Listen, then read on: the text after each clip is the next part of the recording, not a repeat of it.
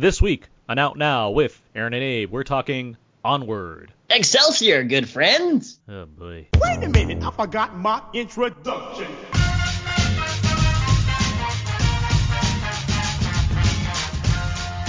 We are now recording, and this is Out Now with Aaron and Abe. I am Aaron, and as always, this is Abe, hello! Out Now is a film podcast where Abe and I discuss new movies weekly. We cover some various movie topics, jump into a mostly spoiler-free review, then jump back to other film movie topics. This is episode 398. 398? 398? We're pretty close to this 400.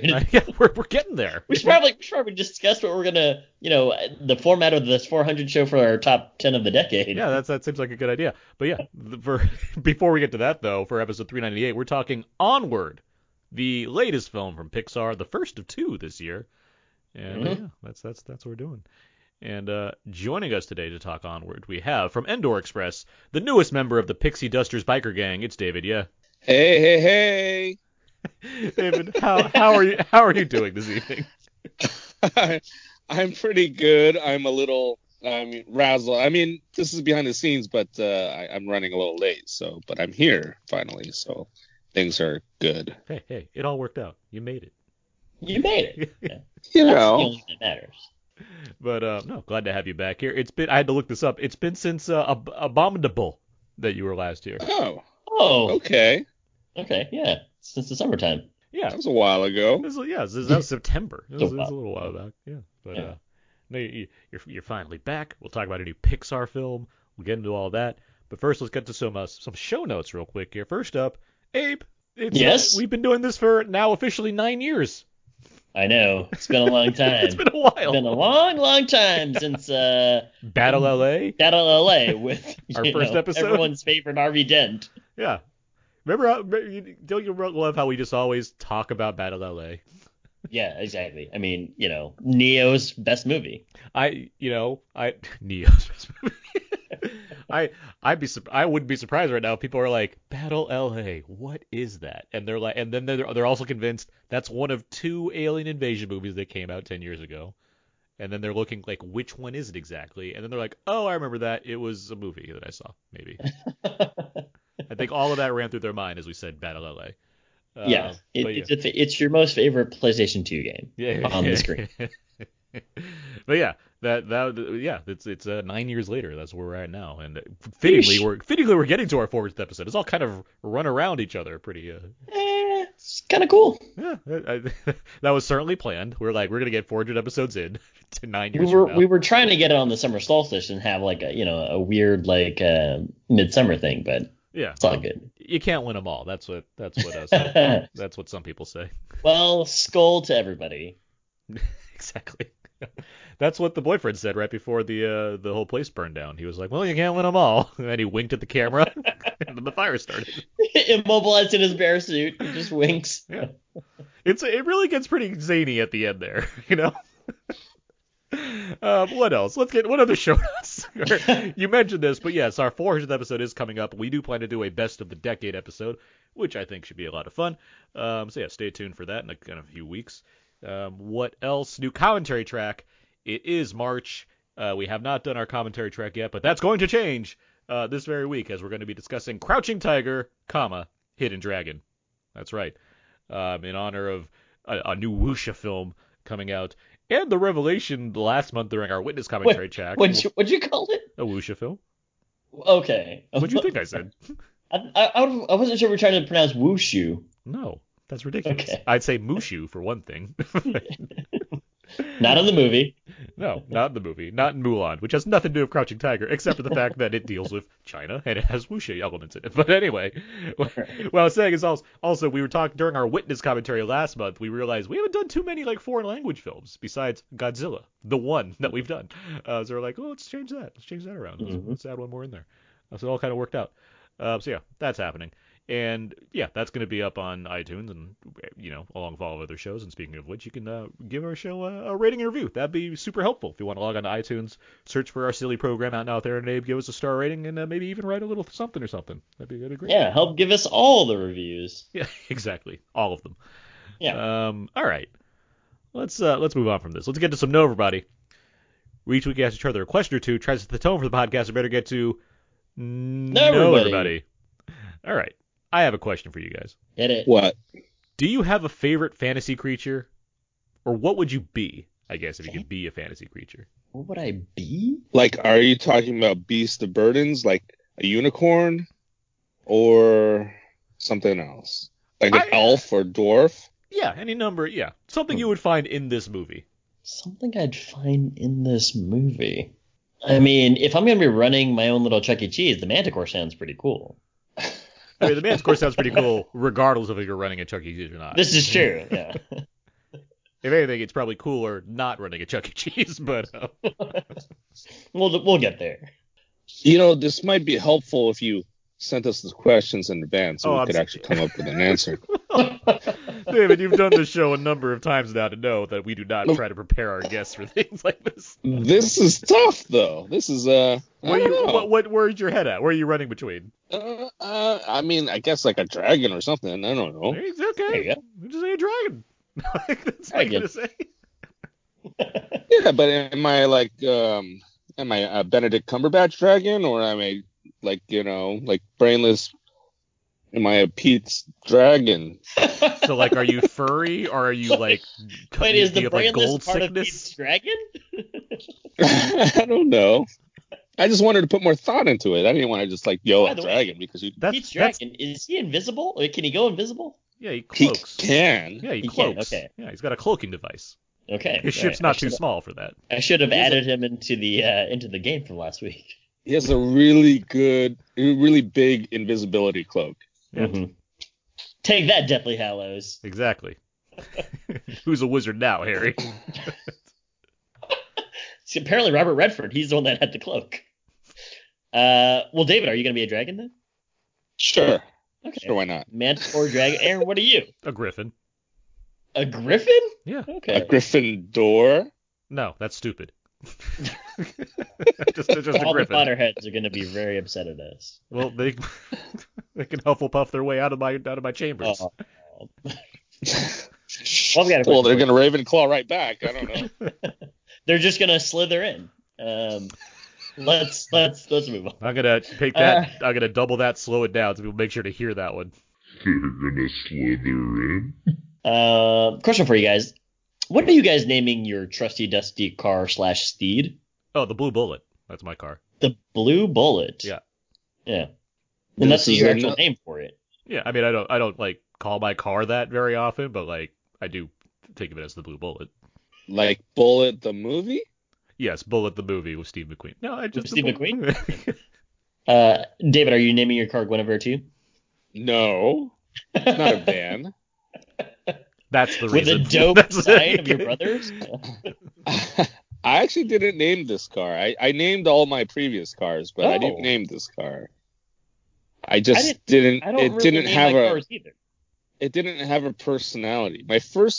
My very first car was a Volvo station wagon, and it was everyone just said this drives like a tank, and I was like, yeah, it feels like I'm driving a tank. So I called it the Mobat, which is the motorized battle action tank from G.I. Joe. Yeah, I got it.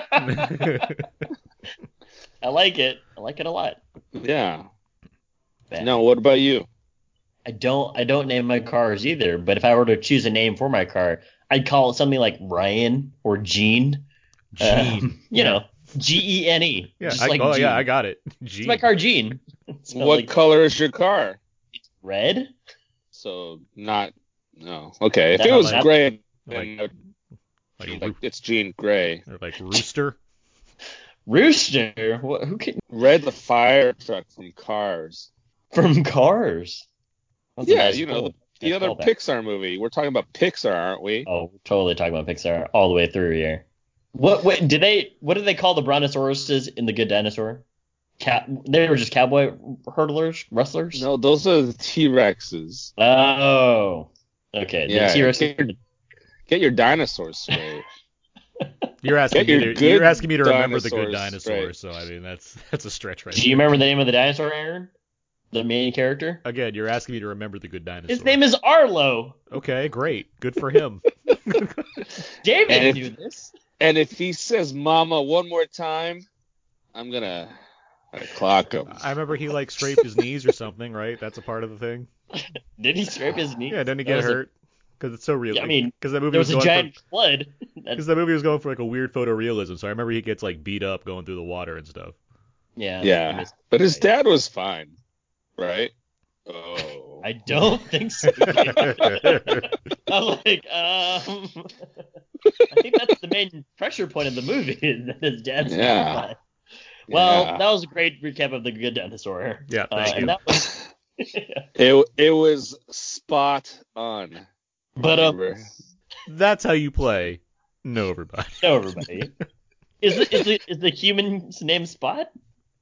Yeah. Okay, Don't you know Good Dinosaur? David, I know this is like your third or fourth favorite Pixar movie, so I'm sorry that we just haven't watched it in time for you.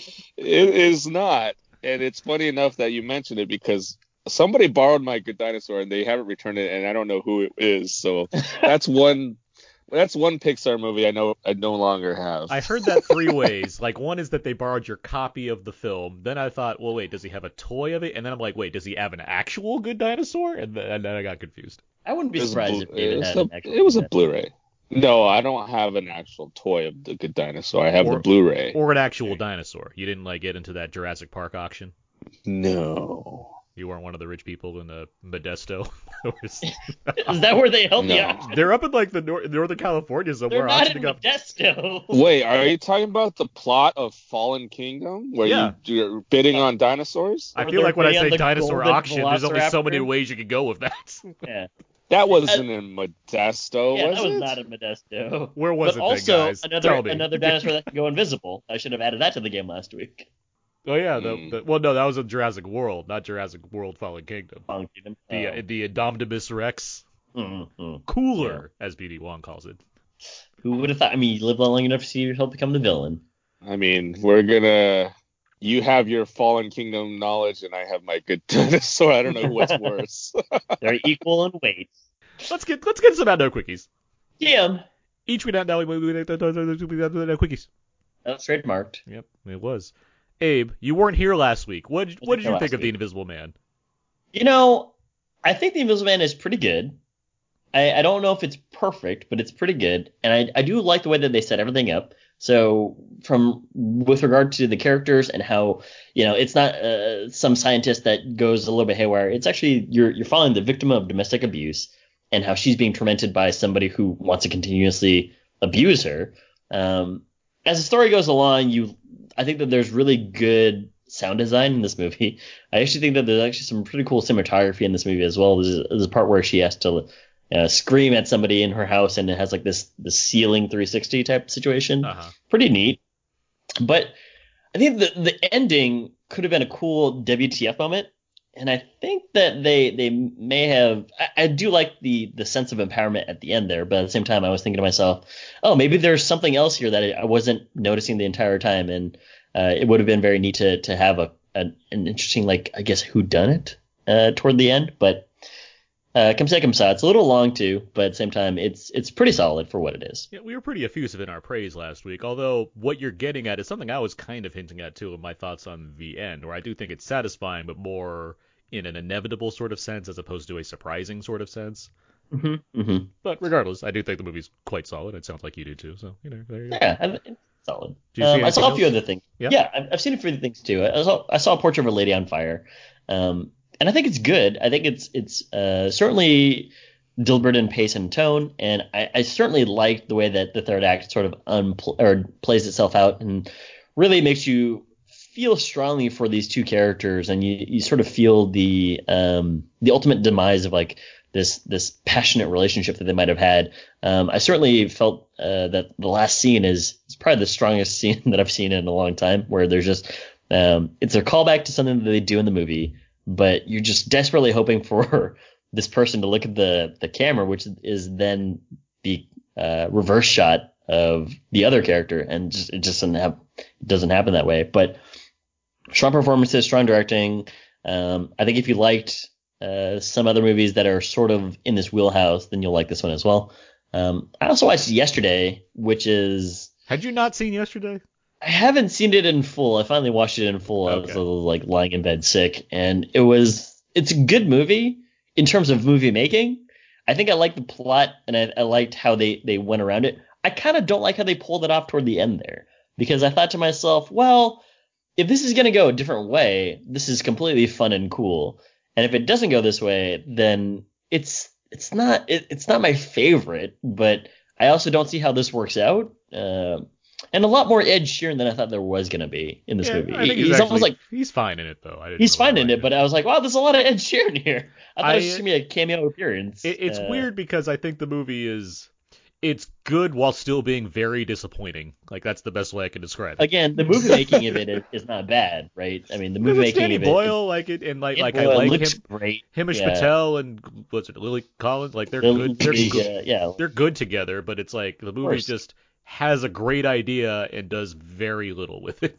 I mean, the actors are doing pretty well, and the singing is good, and all. But then again, the ending is like where it trips up, because a relationship is ended and a new one sprouts, and it's like, I don't think it's really that simple. And then there's these two characters that sort of know something about Hamish Patel's character, and when you find out what it is, it's just like, this was disappointing, but it is what it is. And then I rewatched Zodiac as well, because I was listening to commentary on it and I wanted to rewatch it. I'm still uncomfortable. I still feel very uncomfortable about those two scenes with the Zodiac killer. But everything else is just like, wow, this is solid, like dark, deep noir from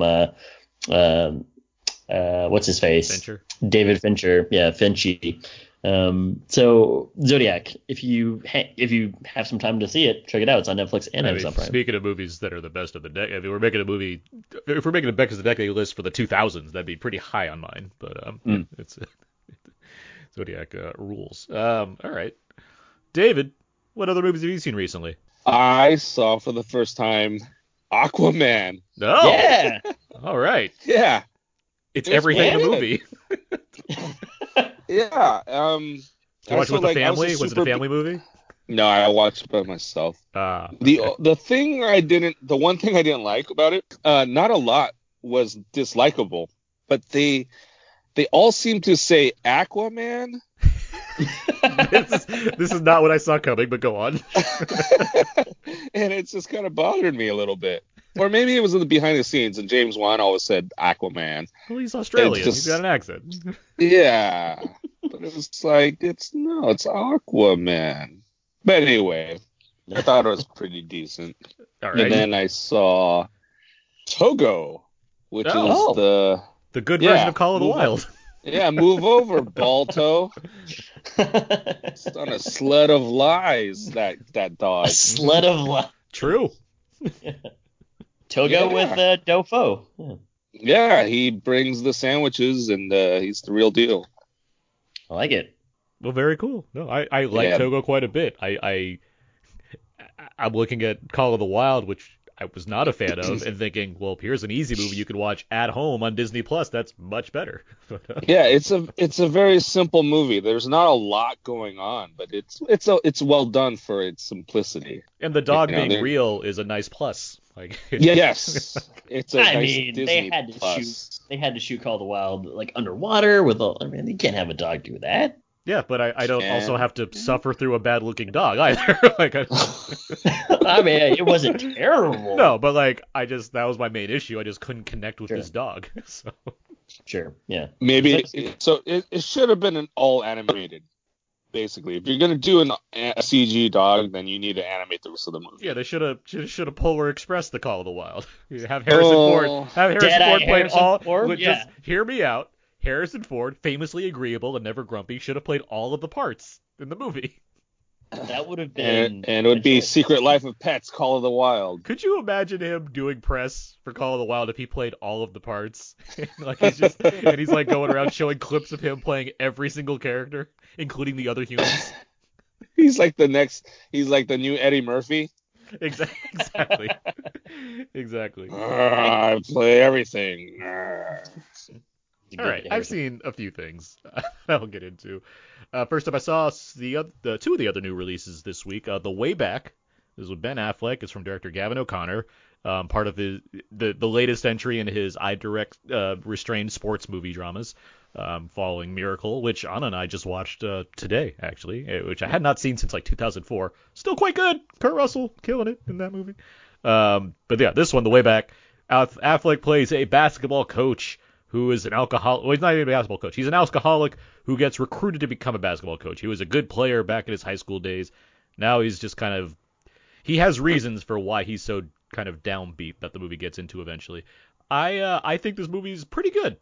Affleck's very good in it, and I think O'Connor, much like with Warrior, like he does a good job of relying on the characters to do the work. Like there's not a lot of flash in the movie. Like it's very much, it holds back from being more than it needs to be. It doesn't rest on the cliches of a sports drama. I think even less so than the other sports movies he's made. I mean, the basketball stuff in it, where he becomes this coach and tries to help this loser team be better, that's really just like the middle of the movie. Like it's not like the overall aspect of the film, which I actually found to be kind of neat. Like the movie's not reliant on like one major game at the very end to be like, this is what's going to happen and then we'll all be good again. Like it actually has a good story to tell outside of the fact that he's coaching basketball. And it works as like just like a good, like, not that like the R rating is the pivotal need of what an adult film is, but like the fact that he like just he's swearing at kids because he like has his reasons to, and it fits. It feels like a good like adult drama that's made for like a certain audience to see, that I wish did better, because it's not just flopping, because that's what movies do that aren't based off comic books or whatever these days. We'll have a swing back the other way. We'll see. Well, question for you. Yeah. How's the basketball action? Is it actually good basketball action, or is it a lot of cuts and editing? I wouldn't say the portrayal of basketball is like heavily cut. It's just there's not much of it in the film. Right.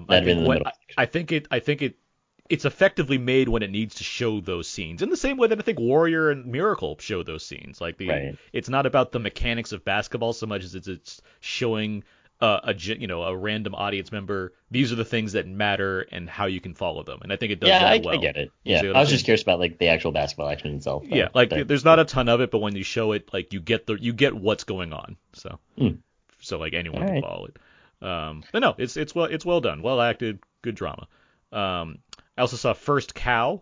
This is the latest film from Kelly Reichardt. I really like this movie a lot. It's set in the frontier days. It focuses on two characters that kind of run into each other and form a friendship. They get to a town where a wealthy landowner has just brought in the first cow, and they eventually decide to start kind of going out at night and taking the milk from the cow and making baked goods and then selling them to everybody. And that's all I'll say from there, because the plot's pretty slow in how it unfolds. It's more because that happens like an hour into the movie, so it's like there's only so much good. It's pretty simple in that way, which is most of Kelly Reichardt's films to begin with.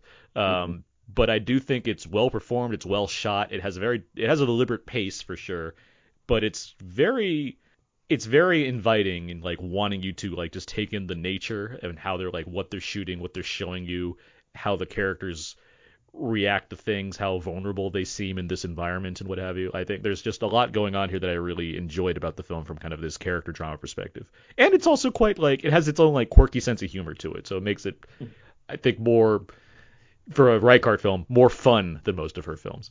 And it ends really well. I was really like how it's also got a great title. Oh yeah, First Cow, for sure. First Cow? Yeah. You would think that it's a movie about, the cow becoming president. Yeah, exactly.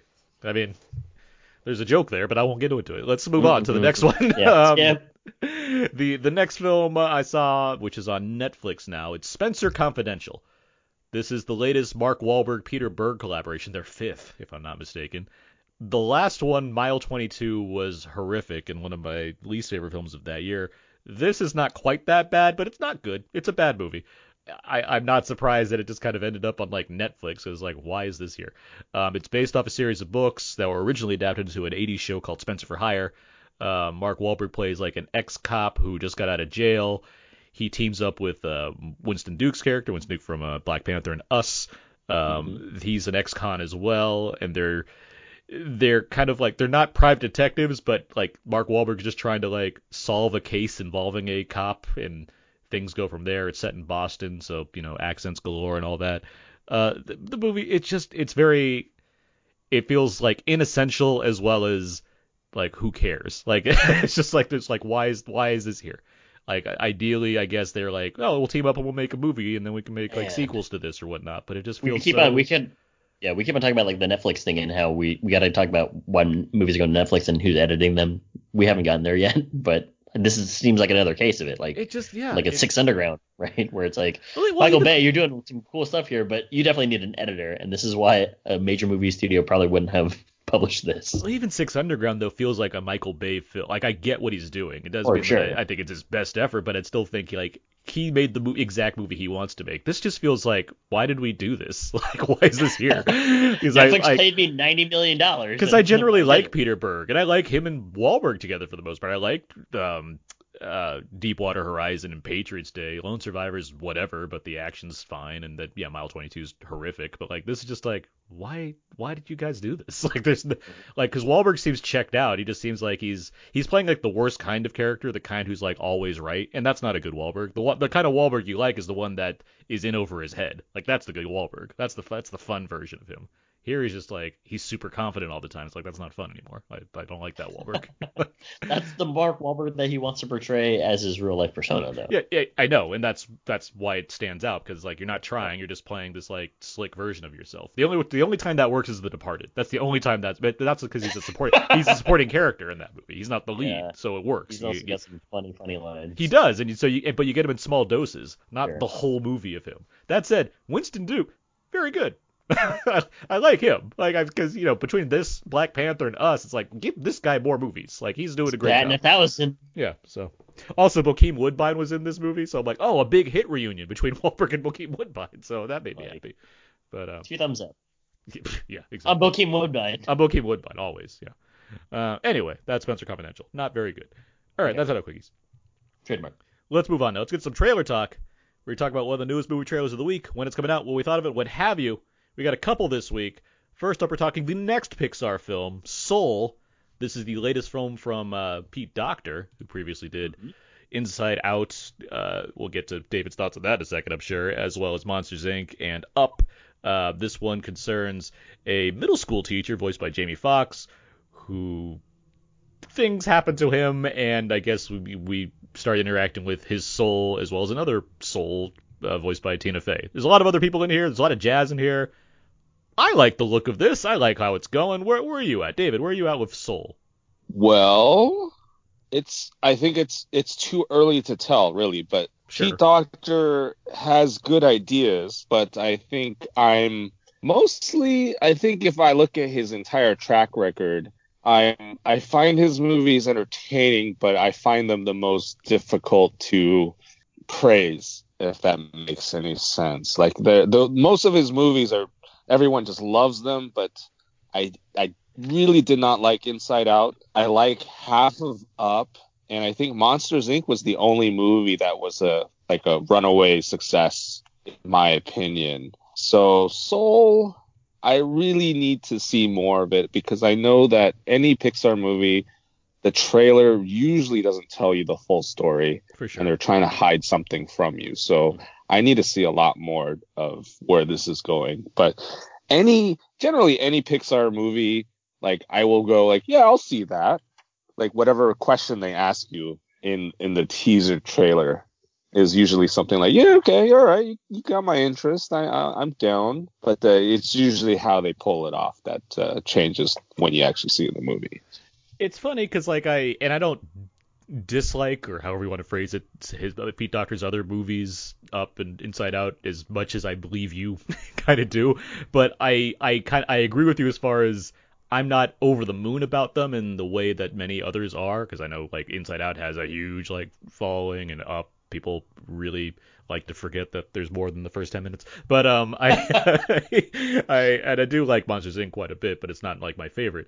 But at the same time, just looking at this premise and this voice cast and the visual design of the world that we're seeing, and just the use of jazz, like all of that's like intriguing to me in a way where the Pixar trailers, you're not wrong, usually they feel like they're both holding back, and they also always feel disjointed and bad for the most part. Like there's rarely a Pixar trailer where I'm like, oh man, that's the reason I'm seeing it, because of how they made this trailer. It's more because I just like the brand of Pixar.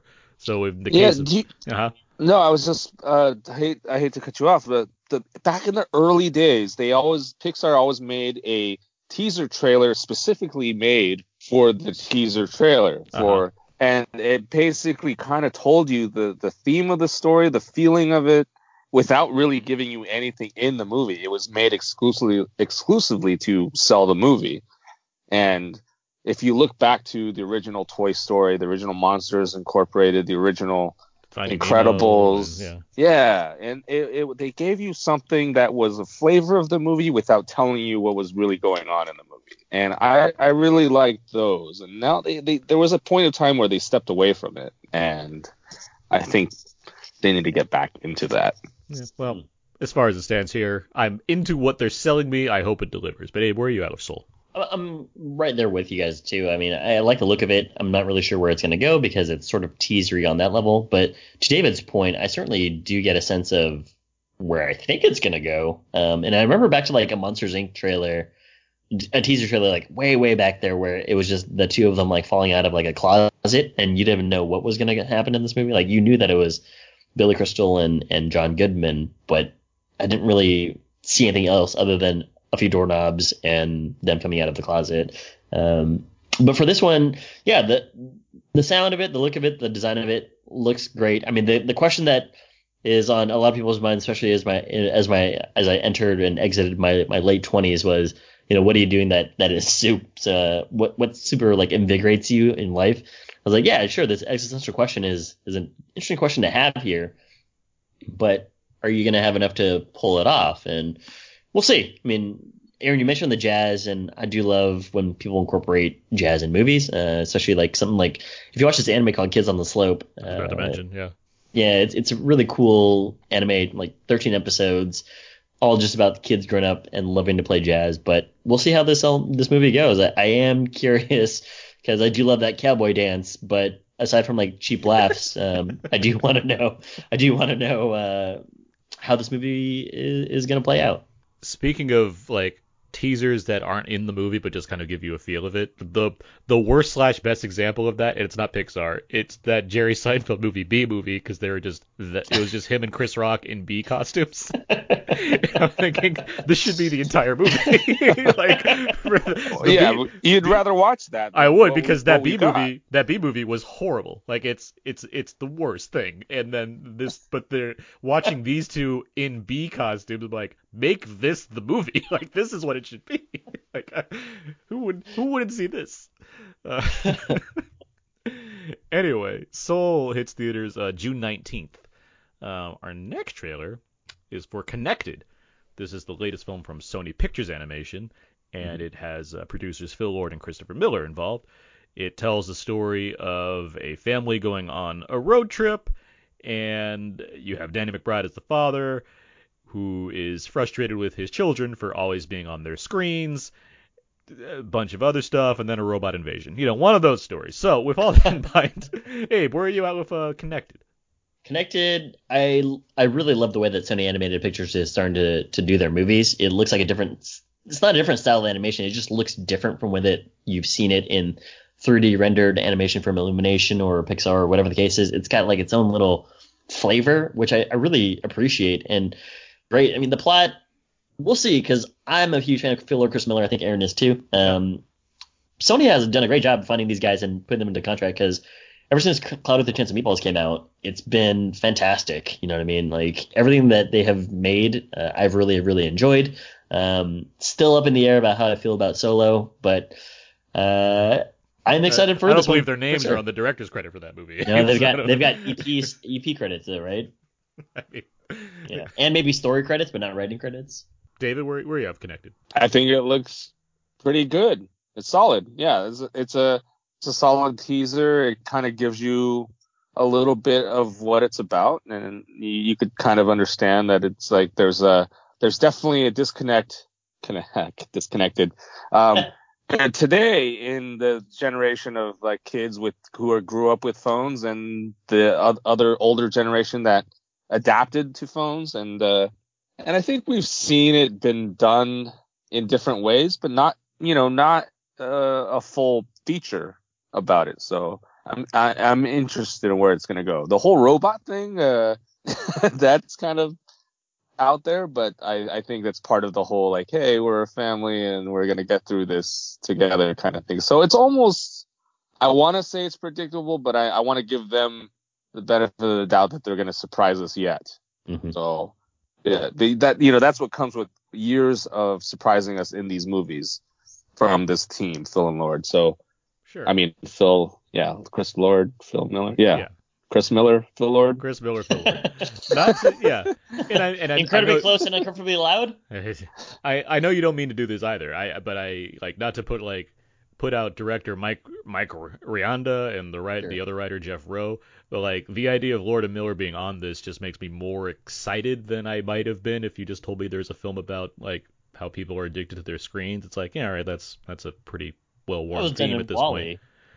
Yeah, so it's like, all right, we're doing this now, but like the fact that they're involved, like, and just obviously the jokes going on here, it's certainly hitting the kind of sensibilities that I really appreciate about Cloudy with a Chance of Meatballs and the Lego Movie and what have you. So like, yeah, give me more of that. I look forward to it. And yeah, to speak what you're saying about the animation, Abe, I mean, I think I like how it has the same kind of character designs as Spider-Man into the Spider-Verse, minus the kind of layering that gives it that comic book feel. Like It's still like character model wise, it has this similar kind of aesthetic, and it is like, it's unique into itself in the same way that yes, Illumination and Pixar, they have, you can tell what studio these are coming from based off those designs. Right. I'll be curious what we talk about when we talk about Onward as far as how far that goes, but I mean there's like a house brand that seems to come with this, and along with the fact that it goes from being about screens to robot invasion, I'm all for seeing what that is and how funny that's going to be, which I hope it will. So Connected hits theaters September 18th later this year. So there you go. Oh, nice. All right. Well, that's our trailer talk. Let's move on now. Let's get to our main review for Onward. Happy birthday, Mr. Adult Man. Oh, Mom. Ugh, gross. What was Dad like? His beard was scratchy. He had a goofy laugh. I wish I'd met him. I have something for you from your dad. It's a wizard staff. I wrote this spell so I could see for myself who my boys grew up to be. This spell brings him back. Back to life? He wanted to meet you more than anything. Holy Tooth of Zadar! How did you... I don't know! It just started! Hang on! Ah! Dad? Just don't top part! That should have been some of the trailer for Onward. This film is set in a fantastical world that serves as a parallel to our society, so while things like magic and centaurs exist, it's a time that also includes minivans and iPhones. Tom Holland and Chris Pratt star as elvish brothers who have a chance to bring back their deceased father for a day. Things don't go as planned, leading Ian and Barley, as well as the lower half of their dad, on a road trip to bring back the rest of him. Things seem to be getting out of hand, which is enough for their mom, voiced by Julia Louis-Dreyfus, to go after the boys as well, teaming up with a Manticore, voiced by Octavia Spencer, in the process. David, this is a Dan Scanlon picture. How do you think he's moved forward from his previous film, Monsters University? How do I feel? I think he really pulled it off, personally. Do you want more? Yeah, elaborate. Yes, tell us how you felt about Onward. I really liked it. I was surprised because the trailer looked terrible. I don't know how you guys felt. Maybe we discussed this in the past. Yeah. But just to chime in real quick, I didn't think it looked terrible. I just felt it looked desperate. It felt like, why are there so many Onward trailers? It felt like I was getting a lot of it, and none of it looked like you need to see this. It just felt like, okay, this is coming out, and they really want to tell us like that. That's right. That thing. Well, I felt that the teaser trailers or whatever trailers really focused on how modern the world was, and that was the whole point of it. It was kind of like, look how clever we are in modernizing a fantasy world, and it really wasn't about, the whole movie really isn't about that. It's part of it, for sure. That's the world that they live in, but that's maybe like we get through 5 minutes of that in the actual movie, and then it really just moves on to the main story at hand. And I think the teaser trailers or the trailers just kind of ignored most of what the important part of the story was, probably because they didn't want to tell you how emotional it was. But I was very pleasantly surprised. And I know Dan Scanlon, this is a very personal project for him. So I thought that the script was really tight. I know maybe some people got bored in the middle, but I didn't think it was that boring at all. It wasn't slow. I thought everything that was in the script kind of came back again, and nothing was really wasted. It was like everything was brought in early on and reused, and we revisited or was there for a reason, like a callback. There was a lot of callbacks to other parts of the movie, and I thought it was really clever, and I really liked it. And it could have been a very normal, predictable kind of Pixar movie because you kind of know where it's going. And I think they did a nice little, they dovetailed around what was obvious and made it something unique. And I really liked it. It's not going to be the next Toy Story or Incredibles for me, but it's definitely in my top 10 Pixar. All right. Nice. Abe, where are you at with Onward? Onward is a very, very good Pixar movie. It's certainly in the upper half of the movies, I would say. I mean, I think what I liked about it is that you saw these trailers about magic is dying out and we're in the modern world now. So how can we go on this kind of like throwback adventure? And you do get elements of it. You get elements of these brothers that are elves and they have magic in the world and they have this magic staff that they've got to go on a journey to find this quest almost. And the quest really opens up the world for you to go and check out a Magicorp or check out, this previously or I guess a road less traveled type pathway.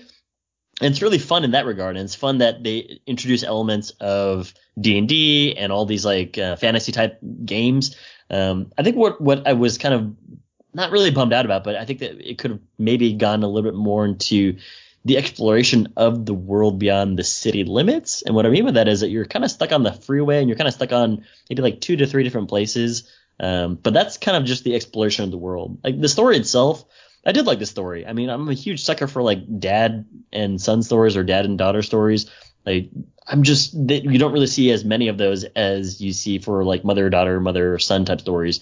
And so whenever you see something like this, I'm just like, oh, well, I'm in all the way. The way that it plays out and the way that you sort of have like half a body interacting with these kids is very creative. It's very fun. And I do like the way that they can still expand on that in like a wordless type play out. And so whenever you have something like that, that's very fun and interesting to see. As the story progresses, I think that there's like one underlying story. I mean, you have Ian's story, but there's like another story underneath it all that they sort of hit in the third act. I think that it could have come on a lot stronger of a desperation type movie about characters trying to finish this spell. If you had been introduced to that other story maybe earlier in the movie.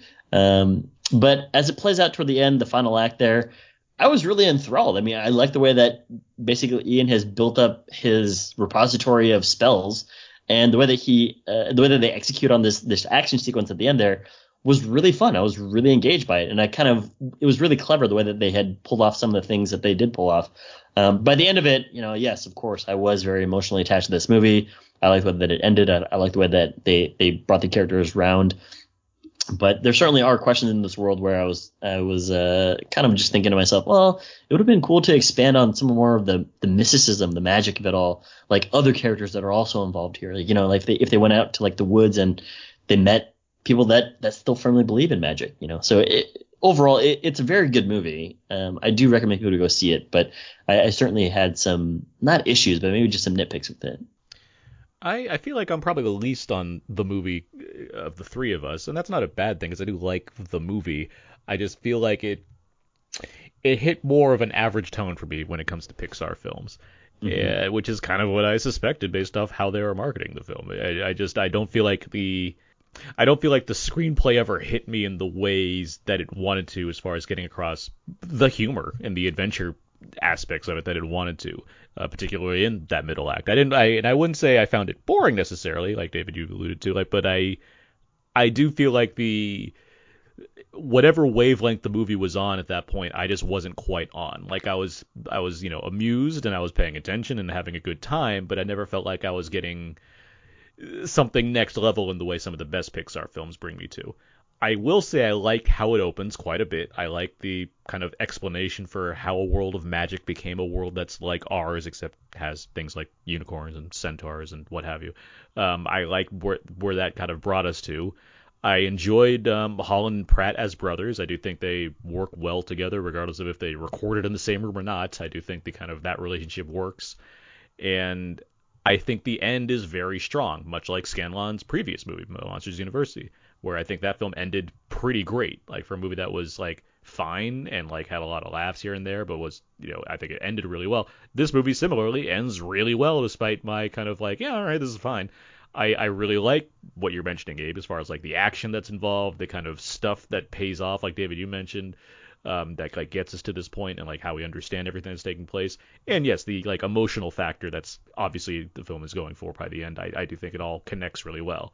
So it's not as though like I have like any displeasure towards this movie. It just feels like I was into what they're presenting with me. I just wasn't like fully on board of thinking this is just the top tier of Pixar right now. It felt like, all right, they're doing their thing and the jokes are there and whatnot. And there's a good cast, they're doing their thing, but overall it didn't quite hit like that upper echelon of the best that Pixar has to offer. So yeah, that's where I'm at with this movie. David, I'm curious. You said that it's like your top. How many? What top number is it? He said top 10. Top 10. I said okay. top 10, and it's actually number 10. Okay. Out of 22 Fair. films, that's Yeah, not that's not bad. Yeah, so it's, and you said it was like kind of your average, and if you look at the average, that's right in the middle for my list. Mm-hmm. So that lines up. It's my number 15 if we want to be specific. Well, that's below average. That would be below average for you. Well, no, but I mean, that's if you're counting all of it. No, I'm thinking of it like for a Pixar movie. Like there's only so many of them that I would consider to be average films, and there's maybe one or two where I'm like, oh, they tried. But so this is overall this would be like above average for you, but barely.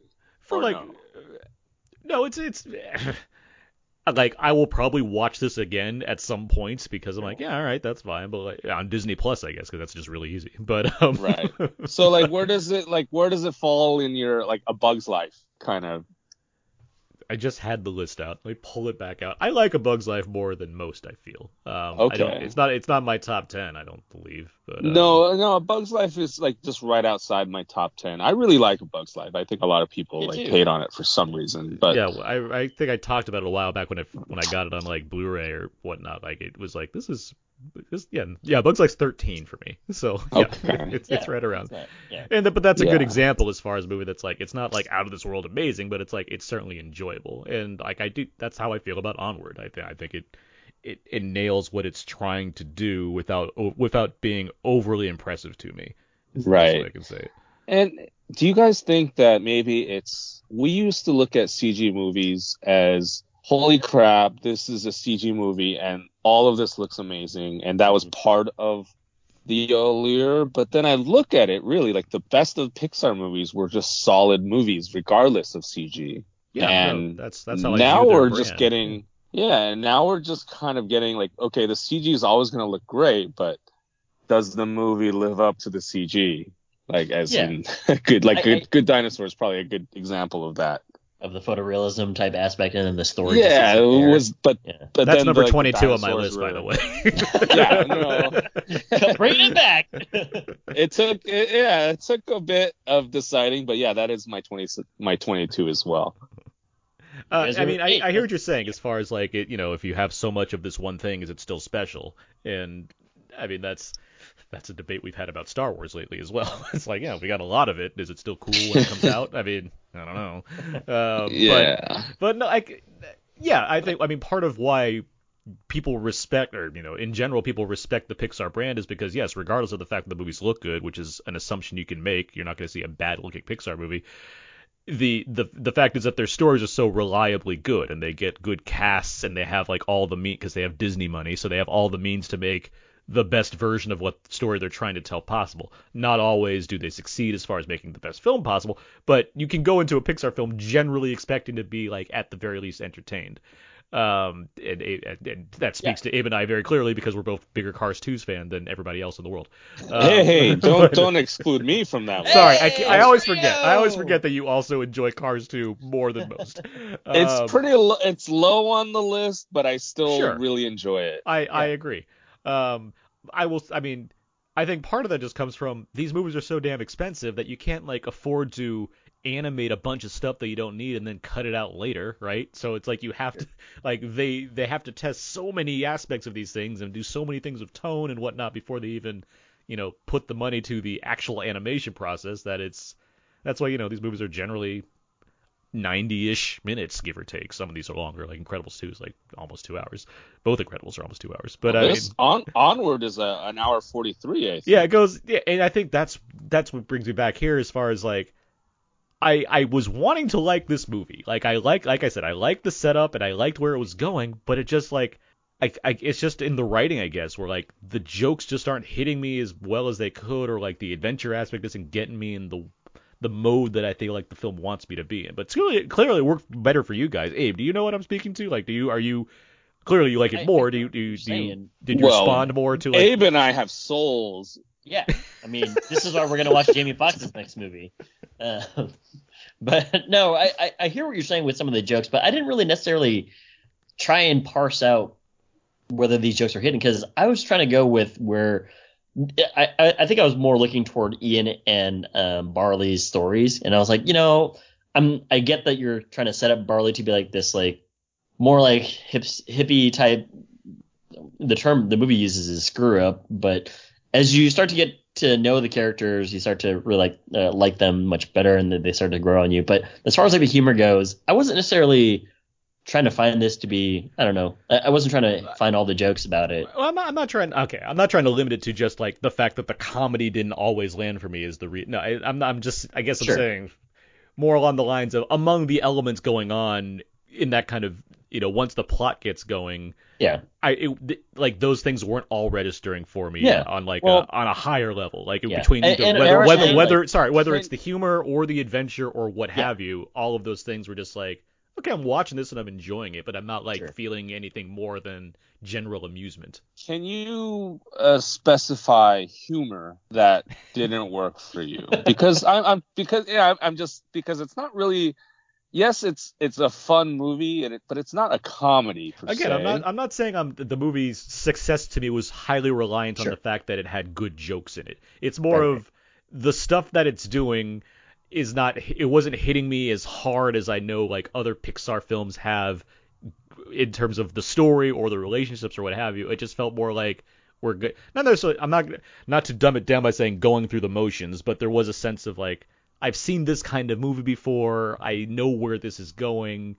It's not doing more than it needs to kind of get me overexcited about the fact that we're doing this again in a new way. Yeah, and I can sort of see what you're saying, because I also had, like what I said, I had issues with some of the world building that they could have gone at lengths to create, but they kind of stuck on the pathway of these two brothers going on this action adventure fantasy story.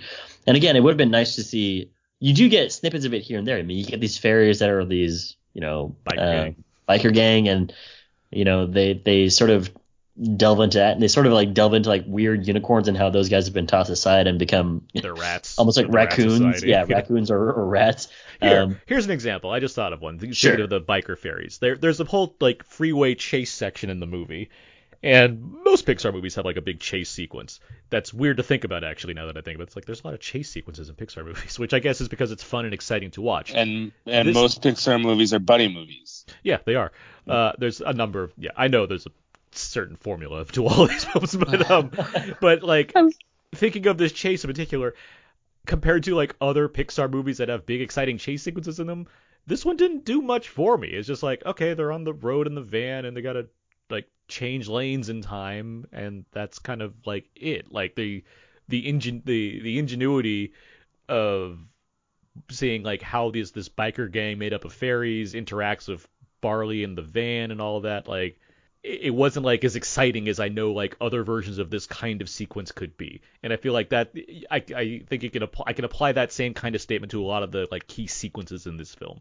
And I feel like I'm being like completely down on this movie. I do like this movie. You're not. But I'm trying to narrow. I don't think David and I are thinking that you're like taking a dump on this movie. I know. I'm just trying to No, narrow down he's why. totally taking a dump on this. No, I'm trying to narrow down why it is that I'm not as excited about this movie as I was about other Pixar films. I wonder if it's expectations, because I see this chase scene that you're talking about, and I wasn't expecting a lot from it. I think it just, because if you tear down everything that's extra and just like focus on what's important, is that the whole scene is about him learning how to drive secretly. Yeah. And I was like, that's fine.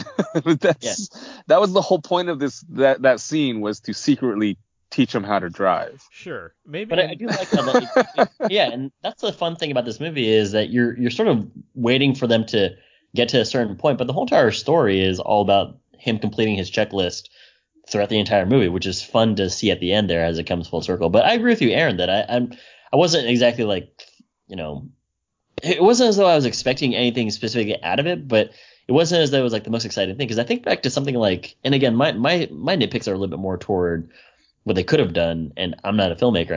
I'm not even an animator. But when you think about something like WALL-E, where you have different worlds, he explores burnt Earth, and then you have the spaceship, but then they also go out into just zero gravity space for like a really fun sequence with the fire extinguisher. They explore these things. They kind of like, and that's a different director altogether, but still, you could have elements of that where it's like, hey, cool, it's fun to see them do their thing in this medieval / modern world. At least it wasn't like a Frozen 2 where a cave sequence is also there and they ultimately get nowhere with that cave sequence in Frozen 2, where I was like, this is a waste of time. It's kind of like a misleading effort, and they got through it very, very quickly. But well, there's another thing, I guess, is I think you mentioned this too. Like, there's only it. And I know they go more places than I'm saying, but it doesn't feel like they go very far. Like, it doesn't feel like there's too much variety. That's the thing that I was bummed out about the end, too. It doesn't feel like there's too much variety in the types of things that they're adventuring through, if that makes sense. Like, it feels like there's a lot of them in the van or doing things around the van, and the things around the van are just pretty plain. Like, they're at a restaurant now, or they're at a 7-Eleven or whatever they call it. But it's a swamp gas, which is a clever name. Question for you guys on the animation. Question for you guys on animation. We have talked about this, and we kind of talked about how basically animation, we expect Pixar to be so good at animation now, we just don't really pay attention to it. It just is what it is. Did you guys notice anything differently, or did you guys sort of pay attention to something that's like, oh, that's a pretty clever thing that they did there? I mean, it's rare that I notice like when there's like a giant leap from like, look at how the technology's advanced to now, like that stands out to me, and I can't say like this one from what Toy Story 4, I can't say that this one had like this giant leap of like, oh my god, I can't believe they were able to do this time around. In the same way that I can think of, I don't know, what, dust in Toy Story 2, or fur in Monsters Inc., or the textures of things like moving forward. Like, that's like not the that's not the characters in that's not Coco. Yeah, for sure. Like, that's not to say that there's nothing going on here, or like they should be ashamed of themselves for the lack of ingenuity. No. But like, I mean, I'm impressed with it just because, yes, on a visual standpoint, it looks as good as I expect a Pixar movie to. And when they spend, hundreds of millions of dollars on these things, I'd hope it pay off. But I mean, I don't know, David, were you especially impressed with any of the fantasy aspects of this movie, like how it, all came together to put this? I was trying, like the whole time I was watching it, I was really trying to focus on. And while I was watching the movie, I was trying to find things that were stand out or made this seem. And I honestly didn't see anything. And I'm not sure if we're gonna find out what that thing is that they really put into it until we see like bonus features of the home video. But sure. I think if they're trying to mask what they were really putting into this movie, they did a good job, because I couldn't tell. I mean, you could tell that. It's quality. It's like it's visually, it's beautiful, like all Pixar movies are. And they all look better than anything DreamWorks or Illumination does. But yeah, I couldn't really think of exactly what, and it could just be textures of the denim jackets. It could just be that. I really don't know. I mean, yeah, you're not wrong. Like there are some like closer up shots of Ian like emoting and whatnot, and it's like, well, he's really detailed for a weird elf creature that doesn't exist in real life. Yeah, he looks like a blue linguini from Ratatouille. He does look like that. Yeah, that's perfect. They use the same. It's like when Disney used to use like the same like designs for all their animated movies in the 50s. He's Linguini, and like Barley is like this mix. Like, what if you combine Seth Rogen and an actual fat Pratt and Pratt and like any number of like these kinds of comedians into one like agreeable version, and you Jack Black, and you take away like Jack Black, exactly. You take away the bong smoke that would very much come out of their van every time they open it up. I think those are the two examples that I was kind of not shocked by, but I was like, oh, that's a nice design and that's a nice animation. Was the Phoenix Gem? It looks fantastic. And then the other part where like the Manticore is showing her tattoos in the car to the mom, and like the skin texture and the way that they had like the hair on the skin, I was like, that's really good job, Pixar. I liked magic in this movie. I liked how they worked magic on a visual level, like when they did spells and stuff with the big magic staff and everything. I liked how that looked. That was a cool way to display magic. Speaking of which, aside from the magic though, but Julia Louis-Dreyfus also plays a character in this movie. She plays the mom who has her own side adventure. What do you guys think of that side adventure, and how did it come together pretty well for you guys? Well, that leads me. I'm going to put a question on top of your question. Sure. And because this comes down to again why I might not be enjoying this as much as I could or what have you. Do you feel like this movie works like as like all ages entertainment, or do you think it pivots more towards adults, or do you think it pivots more towards kids?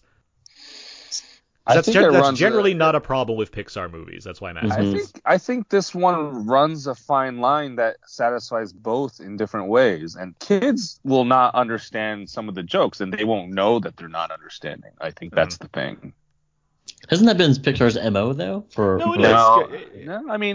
don't think they skew. I think they do a good job of balancing for the most part. Yeah, they don't even go full childish, and they have like some adult humor in there too. I feel like Inside Out was the biggest failure as far as adult versus child movie. Mm-hmm. To answer your question, Aaron, I think that I agree with David. It's almost like a fine line, because I definitely got a lot of the adult stuff, and for the kid stuff, if you don't pay attention to some of the other elements of it, or the dialogue and what's being said, you don't really pick up on any of like the adult humor though. And I guess I'm wondering, because you asked that question about like the Louis Dreyfus and Octavia Spencer, and then I guess Mel Rodriguez as the centaur boyfriend of the mom, like that stuff. Yeah, that clearly pivots more towards adult sensibilities because you're dealing with adult characters at that point. But I don't know, maybe because it's weird because I generally like all Pixar movies, and they do range. I mean, yes, there's more that they can tilt either way, but generally you're getting you're getting a family entertainment movie as opposed to like one that's completely for kids, like a Minions. I think one of the takeaways from this movie that a lot of people might overlook is that it is treating new families like it's normal. Yeah. They have the mom is getting into another relationship. The dad is gone. Stuff like that. I think, and they're normalizing it, which I think is helpful for a lot of families. Yeah. Potentially. Yeah, I definitely agree with you, because when they introduced whatchamacallit, is his name Colt Bronco? Colt Bronco, yeah. Yeah, when they introduced Colt Bronco, I was like, oh, okay, so I guess the mom has moved on and found like a different boyfriend. That's cool. And it's not like an early relationship. They're in their like mid or late relationship. They're just living together, and they are raising these two kids, and it's like, oh, yeah, it's pretty normal now. So I agree with David there. And there's also another, I think there's been some internet controversy about an LGBTQ. It's just like a throwaway line though. Yeah, it's also just in the movie. They don't really it's just the reality of the world is what they're saying. Yeah. So yeah, but for the mom story, for Julia Louis-Dreyfus' story, I like that they actually gave her an intersecting plot line, but I just don't think that they carried it out as thoroughly as they could have, because that Manticore is a cool character. And then she does come to the rescue to some degree toward the end there. But they both do. They both do, yeah. But I think that if they had, because I get the feeling that they want to go for, well, it's not just about Ian wanting to see his dad. It's also about Barley and also about the mom, right? And I think that they dovetail Ian and Barley very, very well at the end there, but I don't think they really hit on the mom as hard. And I think it would have been like a knockout if they figured out a way to do it, because she does get into the story much more, because she starts, evading Colt's calls, and she just has the family drama type thing going on. So I think that maybe if they had solidified some of that plot line, but at the same time that takes away from the main two brothers plot line too, though. So I don't know how. I guess they balanced it as best as they could.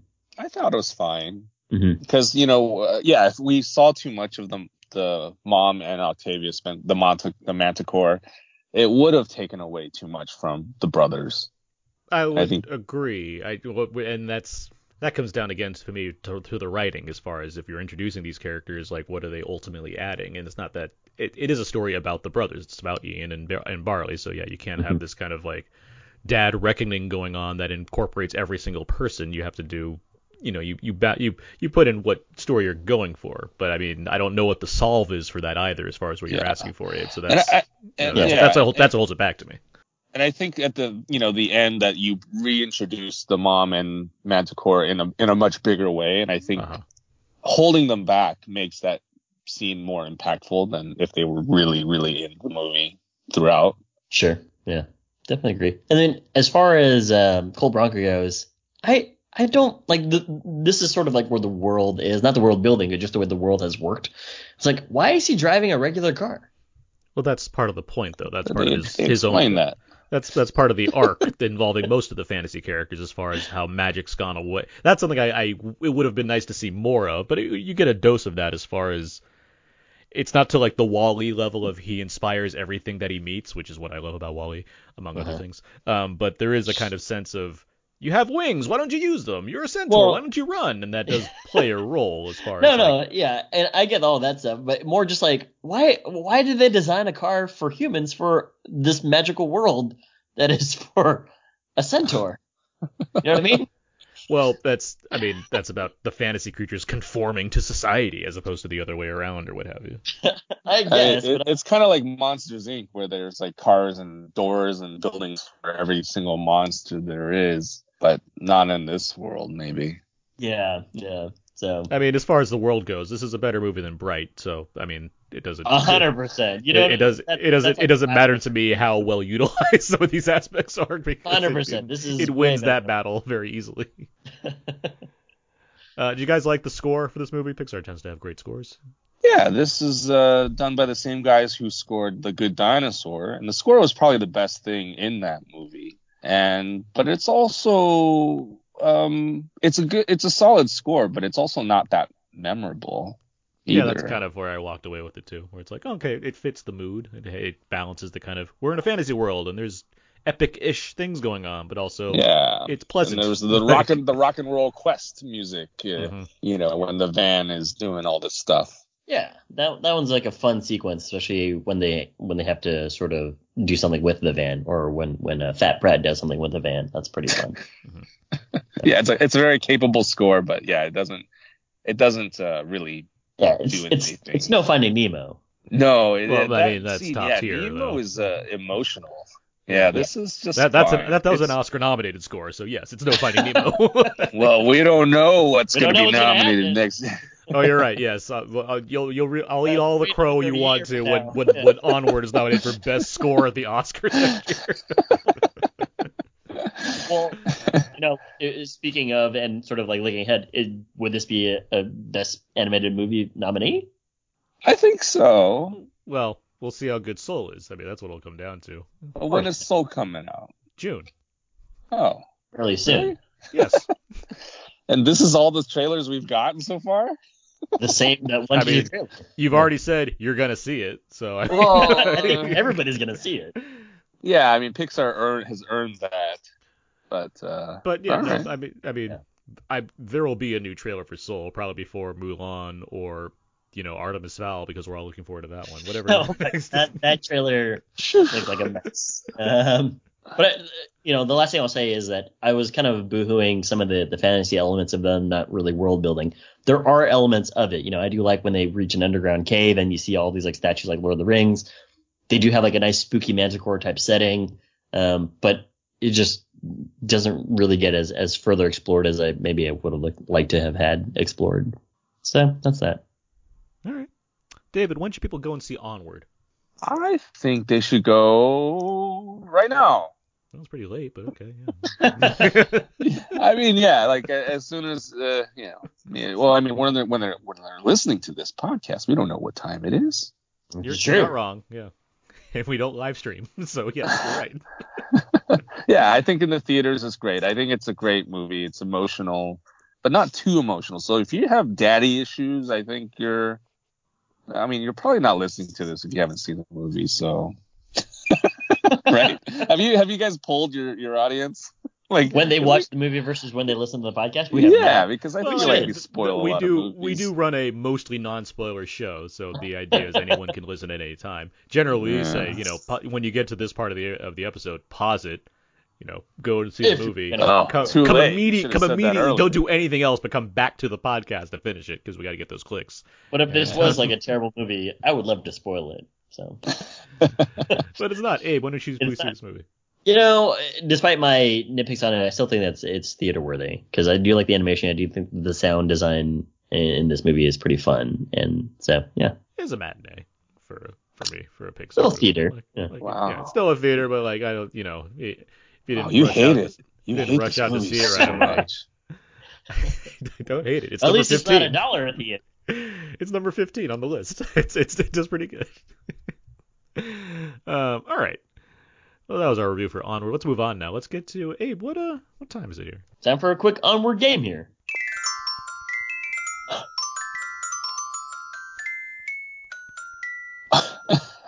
Little known fact: they were going to use this scene in the Valhalla sequence, but then they're like, "Well, it's not dramatic enough." I thought it was, and they rejected it.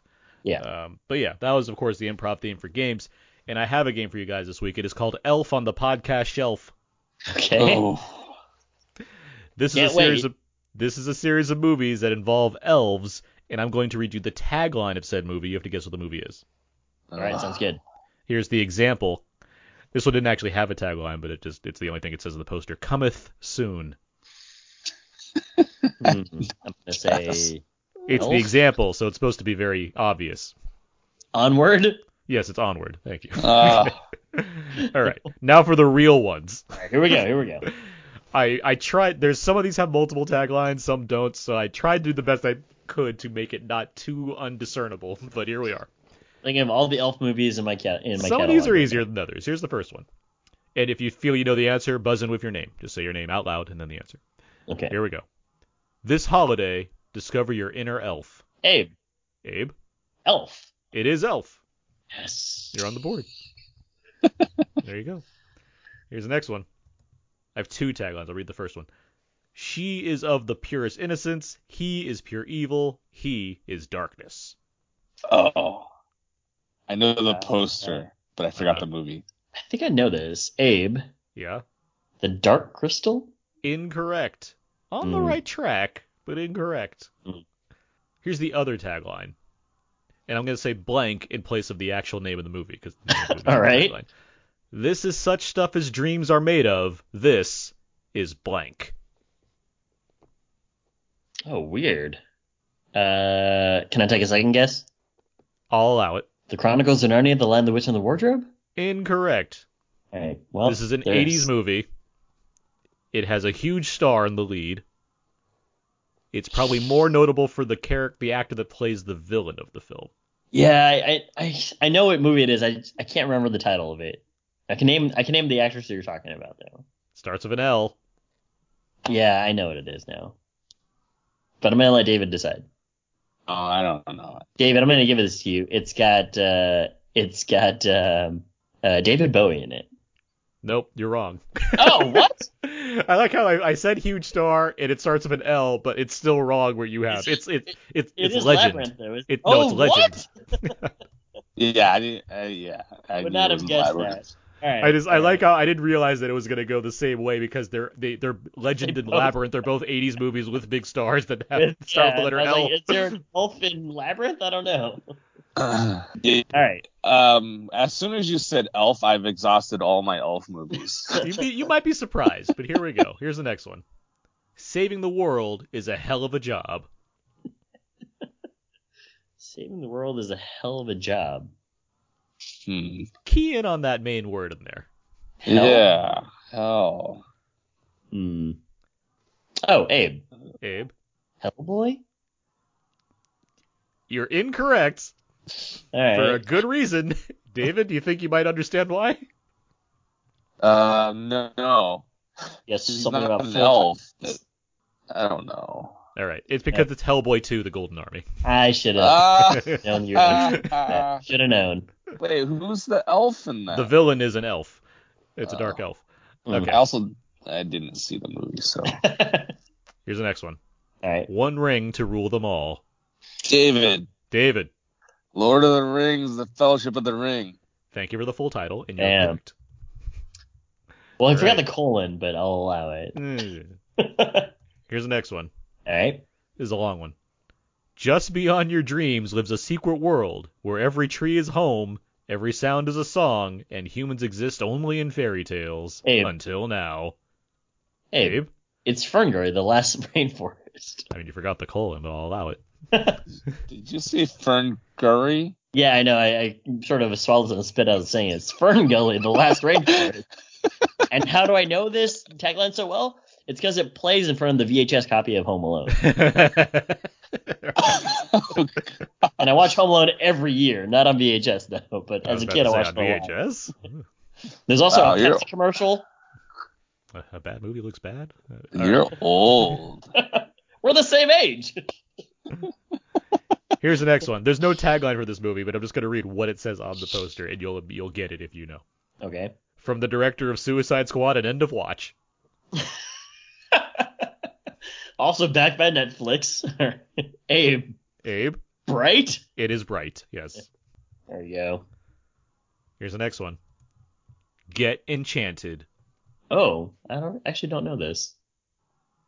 There's a huge clue in that second word, I'll tell you that much right now. Get Enchanted. If you take out the first word and replace it with another word, you'd have the answer. I mean, are there even elves in Ella Enchanted? You want to take a guess, Abe? Ella Enchanted? Yes, that's the correct answer. There are elves in that movie? I've never seen it. So, you think in a fantasy movie there might be elves? I mean, I don't know. I think I'm mistaking it for The Princess Diaries. That's probably why. Okay. That would be why. If you're mistaking Ella Enchanted for The Princess Diaries, that would be the reason. All right, here's the next one. Okay. The battle for Middle Earth begins. David. Lord of the Rings, The Two Towers. That is correct. That's pretty good. Here's the next one. Okay. There's two taglines here. I'll read the first one. You better watch out. Abe. Krampus? It is Krampus. Yes. I was waiting for this one. The other one is ... is coming to town. That's a difficult one. And the third one is, there's a third one. You don't want to be on his list. That's a good one. That's a good. Is Toni Collette in this movie? Yeah, she's in. Yeah. Okay. She's the mom. She and Adam Scott. Yeah. He's the mom too? He's definitely a mom in that movie. Yeah, they're both moms. Yeah. Here's the next one. I'll be surprised. There's two of these, but this first one amused me, so I wanted to read it. Okay. The first chapter of the Inheritance trilogy. The Inheritance trilogy? I guess that's the name of this book series. I don't know this book series. I mean, you will once you get the answer, but I just wanted to read that first tagline. Here's the other tagline. One boy, one dragon, a world of adventure. I still don't know this. I know it, but I don't know it. I forgot. Is it Prince Caspian? I'll give you a hint. It sounds very similar to the name of a character in some of the other movies we've mentioned already. What?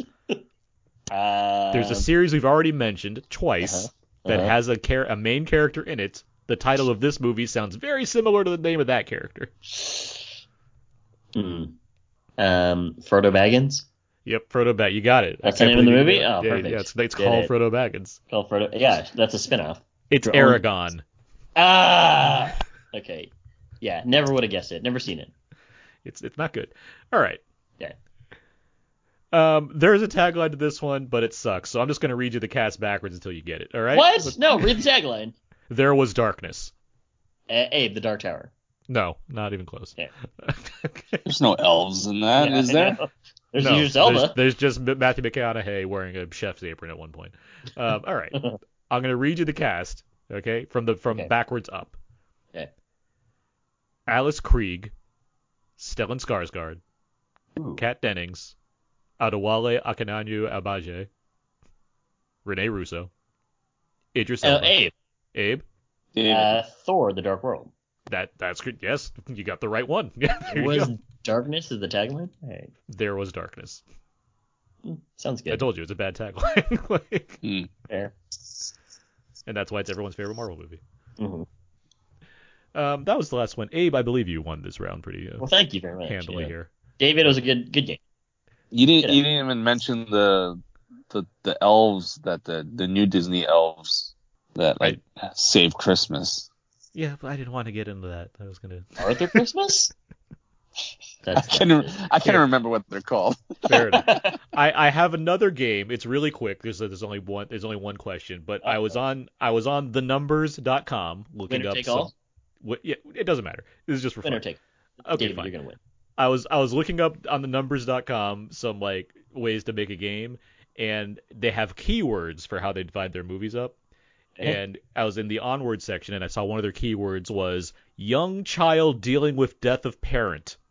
That was a keyword. That was a keyword to narrow down other movies.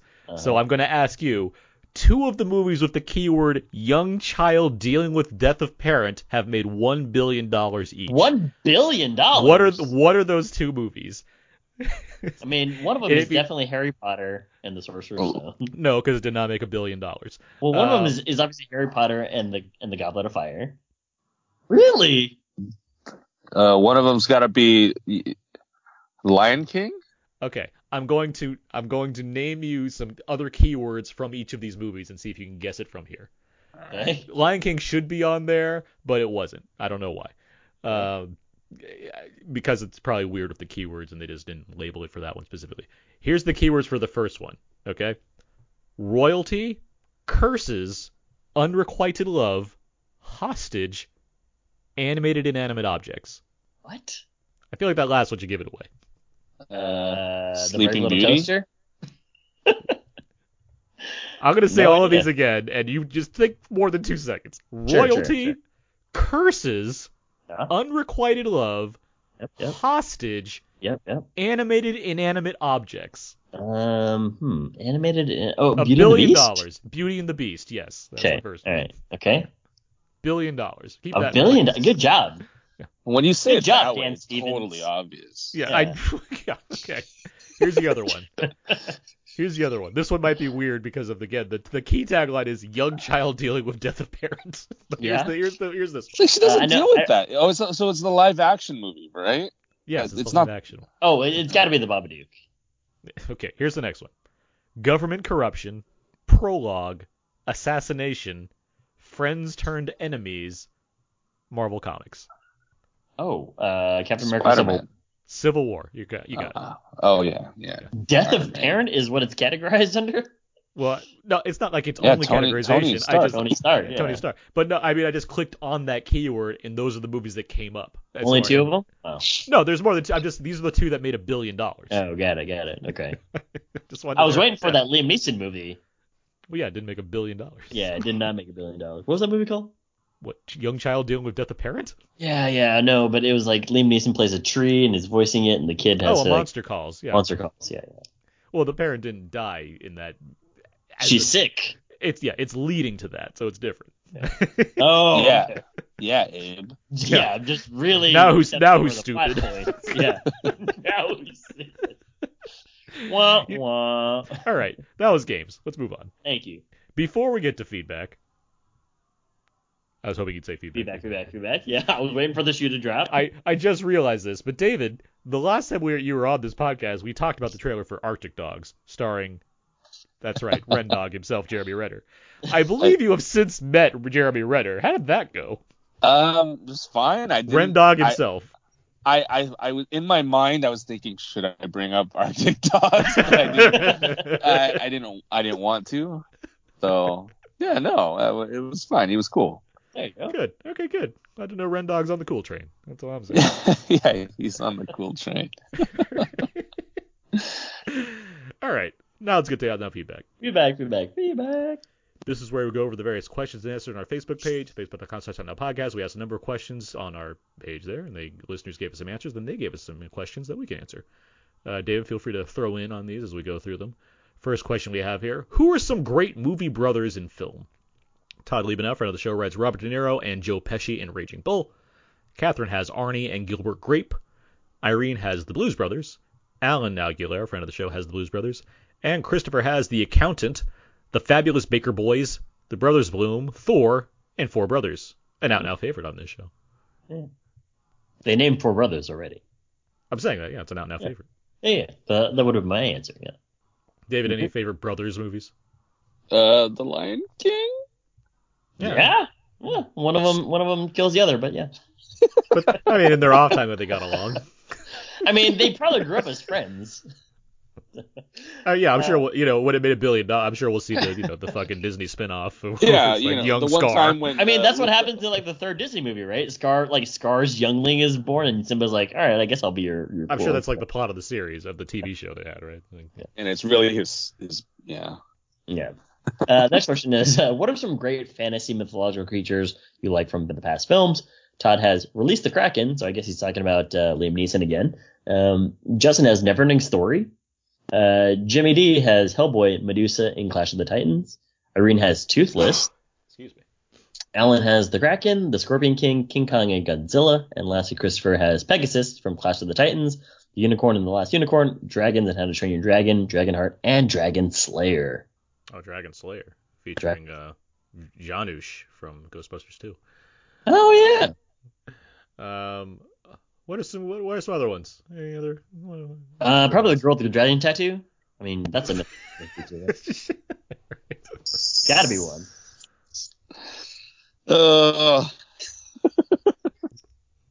Any others coming to mind?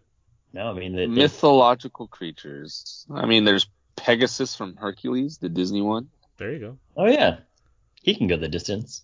I'll take the big Cyclops from Jason and the Argonauts. There's a big old. I was gonna say a lot of Jason and the Argonauts type like stop motion. Yeah, that one. Who's the animator? Ray Harryhausen. Ray Harryhausen. Yeah, a lot of the Harryhausen like stop animated creatures are pretty. All right, next question. What are some great father-son movies? Jeff has The Empire Strikes Back. Got to live his hand. Nippon has The Road. It was a damn good movie. Great book. Justin writes, well, Back to the Future would be my pick. Also, Pursuit of Happiness and Finding Nemo. Mm-hmm. Nippon chimes in again with The Lion King, Frequency, and He Got Game. Ooh. Alan Aguilera has Ransom, specifically the gift that says, give me back my son! Man, that was a great father-son movies. And one recently that we talked about, Ford versus Ferrari. Oh, yeah, okay. Okay. Nebraska. Oh, wow. I haven't thought about that movie in a while, but that's a great movie. I really like that movie a lot. Yeah. It made it's in the 90 through 100 tier on my top 100 of the decade list. So there you go. Wow, nice. I thought the Aquaman had a good father-son thing going on. Oh, Jango Fett? Yeah. Jango Fett? Yeah, Jango Fett is his father, Tamara Morrison. That's very true, yeah. He's also the father of Moana. Yeah. Is he really? He gets around. Yeah, he's the father of like a lot of things. I mean, just call him Abraham, father of many. You the father of many? That's what my name is after. But I am not. I am not personally. You're father of nothing. Father of none, yeah. The next question is, what are some great movies about a race against time? Justin has Predestination. Nice. Again, Back to the Future. Endgame. The Chris's Case of Benjamin Button. Well, because of Aaron. Yeah, because as we all know, as they were getting older, he was getting younger. Getting younger, yeah. Then he also continues with All I 12 Monkeys and The Terminator. Friend of the show, Brian E. White, writes Birds of Prey. Todd writes Run Little Run, and Alan has High Noon and Ocean's 12. Anything about Race Against Time? Race Against Time movies? I don't know. I like that Predestination one. No, that's clever. What about Frozen? She's gonna die. Yeah, It's against time. Back to the Future 2. You gotta get out of that alternate timeline. Part 2. Yeah, I know. You know, they have part 3 on Netflix, but they don't have part 2 or part 1. So I watched part 3 on Netflix. Anyway. That's weird. All right, next one. What are some great movies featuring cows? Todd writes Twister, City Slickers, and Top Secret. Alan Aguilera has Tommy Boy. Luke Thompson, friend of the show, has Twister. And Justin has City Slickers. They give birth to a cow on screen. Yeah. Yeah, those are great movies featuring cows. I mean, I guess I'd add in Kung Pao? I don't know. Yeah, a cow? That movie, I stopped that movie halfway through. I just couldn't finish that movie. That's one of the few movies I've ever stopped. Then maybe don't say that's an answer to the question of great movies featuring cows. So I can think of off the top of my head. Because I also am not a fan of Kung Pao. Yeah. Three Kings. They have cows in that movie? Yeah, a cow blows up in a mine. Oh, jeez. I knew something was going to... Yeah. David? Definitely not Home on the Range. But it's the only cow movie I could really think of. All right. But, moving on. It's one of my favorite jokes there. Thank you. What's your favorite Ben Affleck performance? Scott Mendelson, friend of the show, has Changing Lanes. Alan has Dogma. Christopher has Batman v Superman. Scott has Chasing Amy. Cindy has Batman v Superman. Todd has Chasing Amy. Justin has Chasing Amy, Bounce, Argo, Good Will Hunting, and Reindeer Games. And Catherine has Gone Girl. Gone Girl is a great call. I would definitely just say that, to me, Ben Affleck it really is his character in Good Will Hunting. Okay. He just seems like that kind of guy. Daredevil. Oh. A blind lawyer. Got it. I do go to bat for Changing Lanes because that's just a good movie. I think Gone Girl is one of the best casting choices you could have made. It's perfectly fitting, and I do think he's very good in The Town. I think The Town works really well for him. Yeah, he's really good on The Town. Aaron, you want to finish up this last question here? Yeah. What are your favorite films featuring a known actor taking on a role of a coach in an underdog story? Mark Pace, friend of the show, has Remember the Titans. Alan has Miracle. Christopher has The Replacements, Gridiron Gang, The Program, Mystery Alaska, Moneyball, Blue Chips, The Longest Yard, the original, and yeah. Justin has The Mighty Ducks. Todd has Rocky, underdog story. Yes, known actor Burgess Meredith as the coach, Mickey. And Richard has The Bad News Bears. Those are a lot of great answers. So nothing really to add. I mean, Moneyball is a great answer. Yeah. Although he's not a coach, he's a general manager. Yeah. Nitpicks. Let's move into questions that the audience asked us. Richard asked everybody here on the panel today, do you think coronavirus will drive down theater attendance, and what could be the ripple effect of that? Also, could this possibly drive streaming subscriptions up with people staying or working from home? Yes. It's already happening in LA, isn't it? Aren't you guys getting press notifications like, hey, watch out for this, and we're going to cut some stuff off? There have been no press screenings that have been canceled because of coronavirus. Yet. Well, I'm just saying, it hasn't happened. Do I think it will drive down theater attendance? It's a possibility, but it hasn't shown itself to be the case as of yet. We'll just have to see what happens. The second part of that question, yes. I mean, if people are at home, if that's especially in areas where there are things being closed down or whatnot, I don't see a reason why there wouldn't be, a drive up in terms of streaming subscriptions or use of the services or what have you. The stocks would be rising in that matter. I know Netflix is up in that case, despite the fact that everything's been going down in recent weeks. Netflix is on a daily basis. They've been actually going up a little bit. Wouldn't be surprised if Disney Plus is also on the up and up with $7 per month. But also out now PSA, wash your hands. Yeah, that's just good life advice. Wash your hands for 20 to 30 seconds and don't touch your face. All right. Yeah. Well, that was out now's PSA. Thanks. And that was out now feedback. Feedback. All right, let's move on now. Let's start wrapping things up here. Let's do a little out now since it's out now. These are movies that are coming out on 4K, Blu-ray, DVD, streaming, and all that stuff. First up here on home release this week. Feel free to give a yay or nay to these as I go through them. Uncut Gems is out this week. Heard it was great. It's a big, well, because it's amazing. It's the best. There you go. Bombshell's out this week. Heard it was not great. Charlie's Angels is out this week. Heard it was okay. And Spies in Disguise is out this week. Aaron says it's one of the best Will Smith movies vehicles in the past couple of years. Did I say that? I mean, I'm trying to think, thinking out loud because I like the movie, but thinking about that statement out loud, I'm like, well, I mean, it kind of is one of the best. You've said that it's an interesting watch.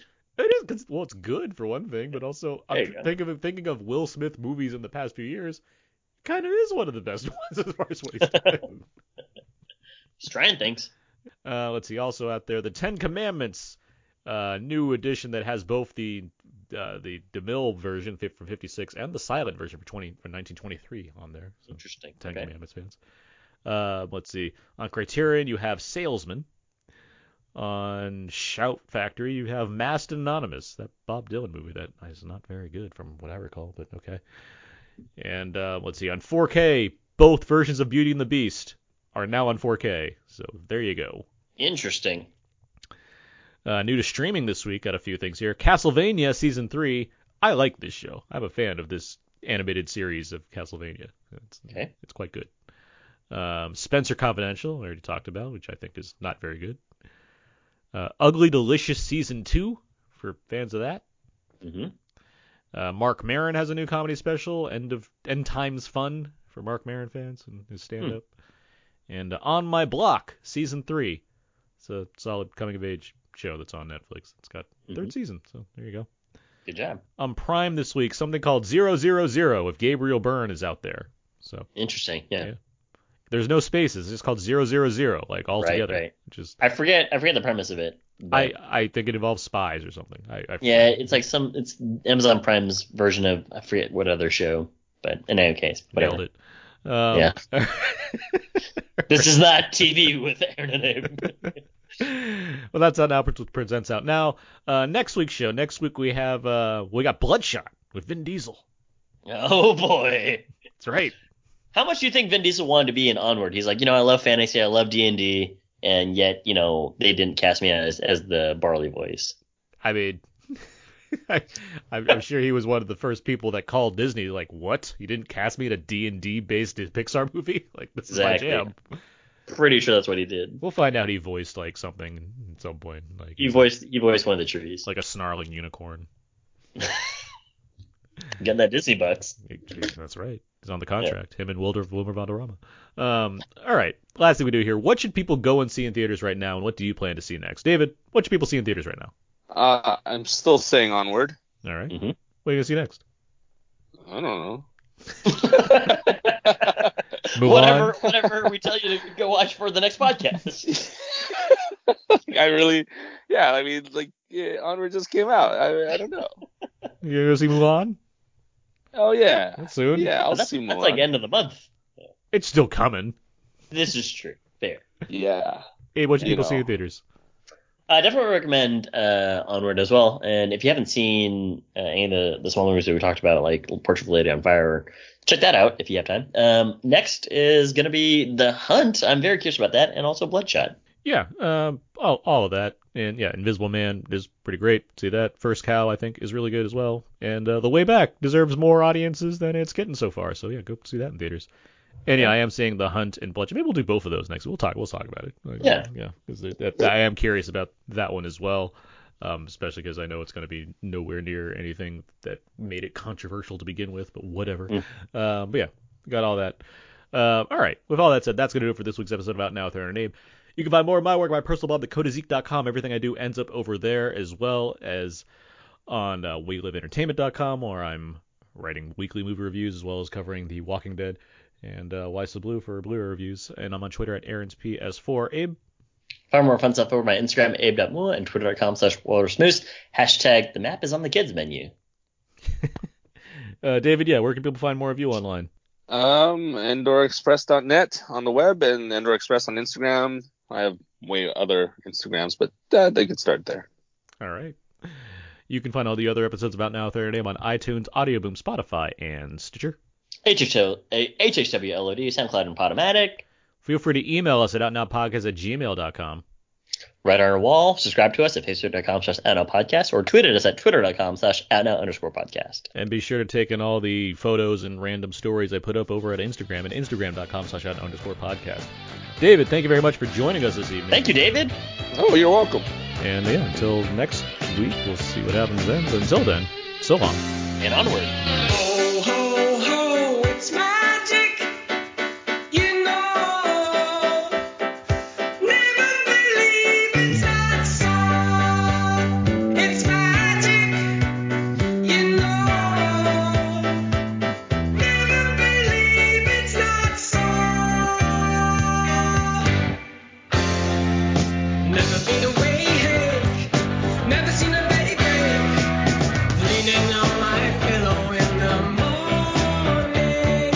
Lazy day in bed, music in my head, crazy music playing in the morning lights. Oh, ho, ho, it's magic. You know, never believe it's not so. It's magic. You know, never believe it's not so. Should put some on the trailer for Onward. Your dad told me to give you guys this when you guys were both over 16. That's my Julia Louis-Dreyfus. Not bad. Pretty good, right? It's pretty good. Now do your Wilmer Valderrama. Yeah, he's general exposition. He comes in, he's like, kid, guess what? I got some plot to tell you. And then he sits down with Ian. And Why are you calling him Ian? Is this like Ian Zerling from Beverly Hills yeah, it's 90210? exactly that. Yeah. The Mighty Ducks Ian Zerling? He's not in Mighty Ducks. He's the voice character in the cartoon series. Oh, I'm sorry. I'm not a dedicated Get voice it character right. for the Mighty Ducks like you are. I can hear you Yeah, now. I was Okay, hearing yeah. you the whole No, time. because David was talking about the Simpsons short, and then you cut over him, and I was like, Yeah, oh, Aaron wouldn't do Aaron just that. kept on going. Yeah, Aaron just kept going. And I was like, Aaron wouldn't do that. So I definitely knew there was an issue there. But David was talking about the Simpsons short. He has to see it again because he didn't see the Simpsons short. Oh yeah, I didn't see the Simpsons short. Yeah, no, I would have liked to see that too, but I'll probably see it on Disney Plus at some point. All right. Wait, let's run it back real quick. Wait, so did you see it? No, I did I see thought. the Simpsons. Oh, you did. No, I was Okay. talking to Yeah. I was talking to it. It's Sorry. not bad. Yeah, it's not a bad Simpsons short, but you know, it's one that you can if they show it on Disney Plus or whatever the case is, it's totally fine to see there too. It wasn't as though it knocked my socks off. Was it weird to see Simpsons in front of Pixar?